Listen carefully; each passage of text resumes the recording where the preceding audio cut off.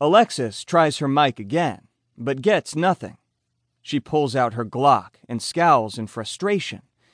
She chambers around and looks at me. Not good. 2 more gunshots explode from within my house. Another adrenaline rush kicks me hard in the chest, wrangling for control, fighting my more intelligent impulses. Alexis leads us up the dark composite deck steps, just feet away from the entry door. Another shot barks from a window above. Charlie cries out and slumps to the ground. Alexis returns fire, and I hear a grunt and a thump in the room above my head. I can't believe this. This is a war zone. Everyone rushes back to Charlie.